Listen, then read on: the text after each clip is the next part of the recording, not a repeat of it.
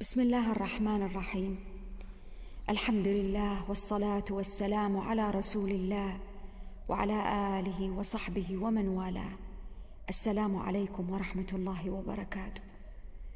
وقفنا في المرة السابقة عند خطوة التعرف لله سبحانه وتعالى من خلال تلاوة آيات الكتاب والتأمل والوقوف عندها. التعرف على الله سبحانه وتعالى معرفة تقودنا إلى تجديد الإيمان به عز وجل، تصحيح معاني التوحيد في نفوسنا، تجديد العلاقة بيننا وبينه سبحانه وتعالى، ذاك التجديد الذي يثمر في عباداتنا وطاعاتنا وصيامنا وقيامنا الثمرات الحلوة، الثمرات التي تضفي السلام والأمن والسكينة والاطمئنان في قلوبنا وحياتنا. اليوم نواصل في نفس السورة العظيمة، سورة الشعراء، في خطوات لكيفية التعرف على الله عز وجل، معرفة تقودنا لتجديد معاني التوحيد. وتأملوا معي موسى عليه السلام يخاطب فرعون، يقول الله عز وجل: قال أفرأيتم ما كنتم تعبدون أنتم وآباؤكم الأقدمون. الآلهة من دون الله، الآلهة التي اتخذتموها من دون الله، فإنهم عدو لي إلا رب العالمين. من هو رب العالمين؟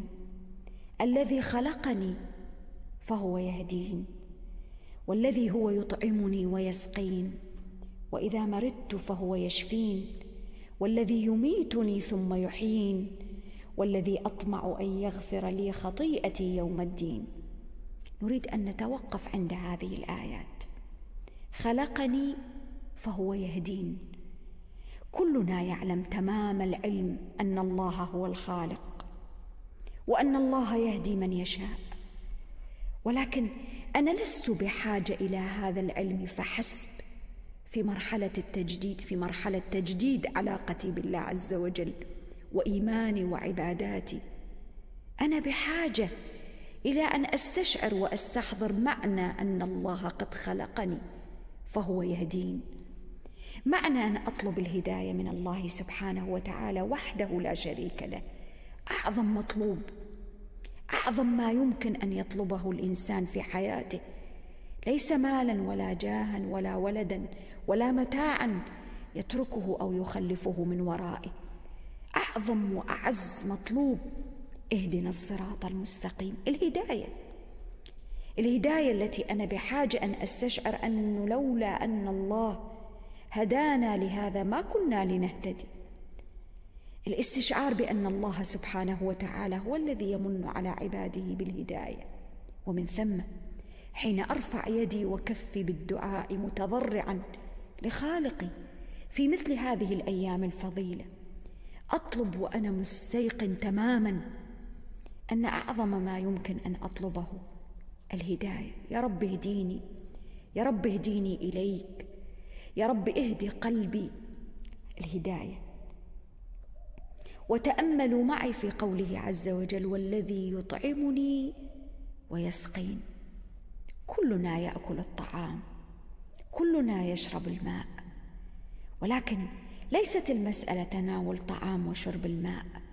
المسألة كيف أحول هذه العملية الحسية المعتادة المألوفة التي أصبحت في حياتنا تحدث في كل وقت دون أن نستشعر قيمة هذه العملية، دون أن تحدث فرقا في حياتنا، دون أن تجدد العلاقة بيننا وبين الله عز وجل. تأملوا في قوله: والذي هو يطعمني ويسقين.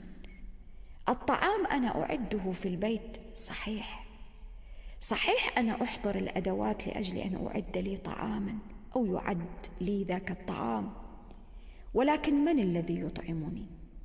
من الذي أوجد الحب؟ من الذي أنبت الشجر؟ من الذي أخرج وسخر وأعطى؟ من الذي أعطى كل هذا؟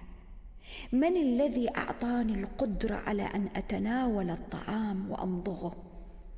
من الذي طعاني الصحة والعافية والنعمة لكي أتناول بيدي الطعام؟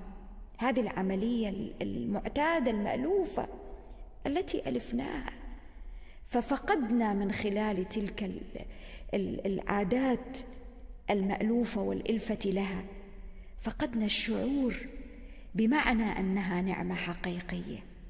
وإذا أردنا أن نستشعر معنى هذه النعمة الحقيقية، ما علينا إلا أن نذهب لزيارة بعض المرضى شفاهم الله وعافاهم في المستشفيات، لننظر إلى أولئك الذين لا يستطيعون تناول شربة الماء أو لقمة من طعام، أولئك الذين يعيشون في كثير من الأحيان من المرضى على السيلان، على المغذي، على الأدوية عن طريق الوريد، لا يستطيعون، وغير ذلك من أمراض تحول بين الإنسان وبين أن يتناول الطعام بيده بشكل مباشر.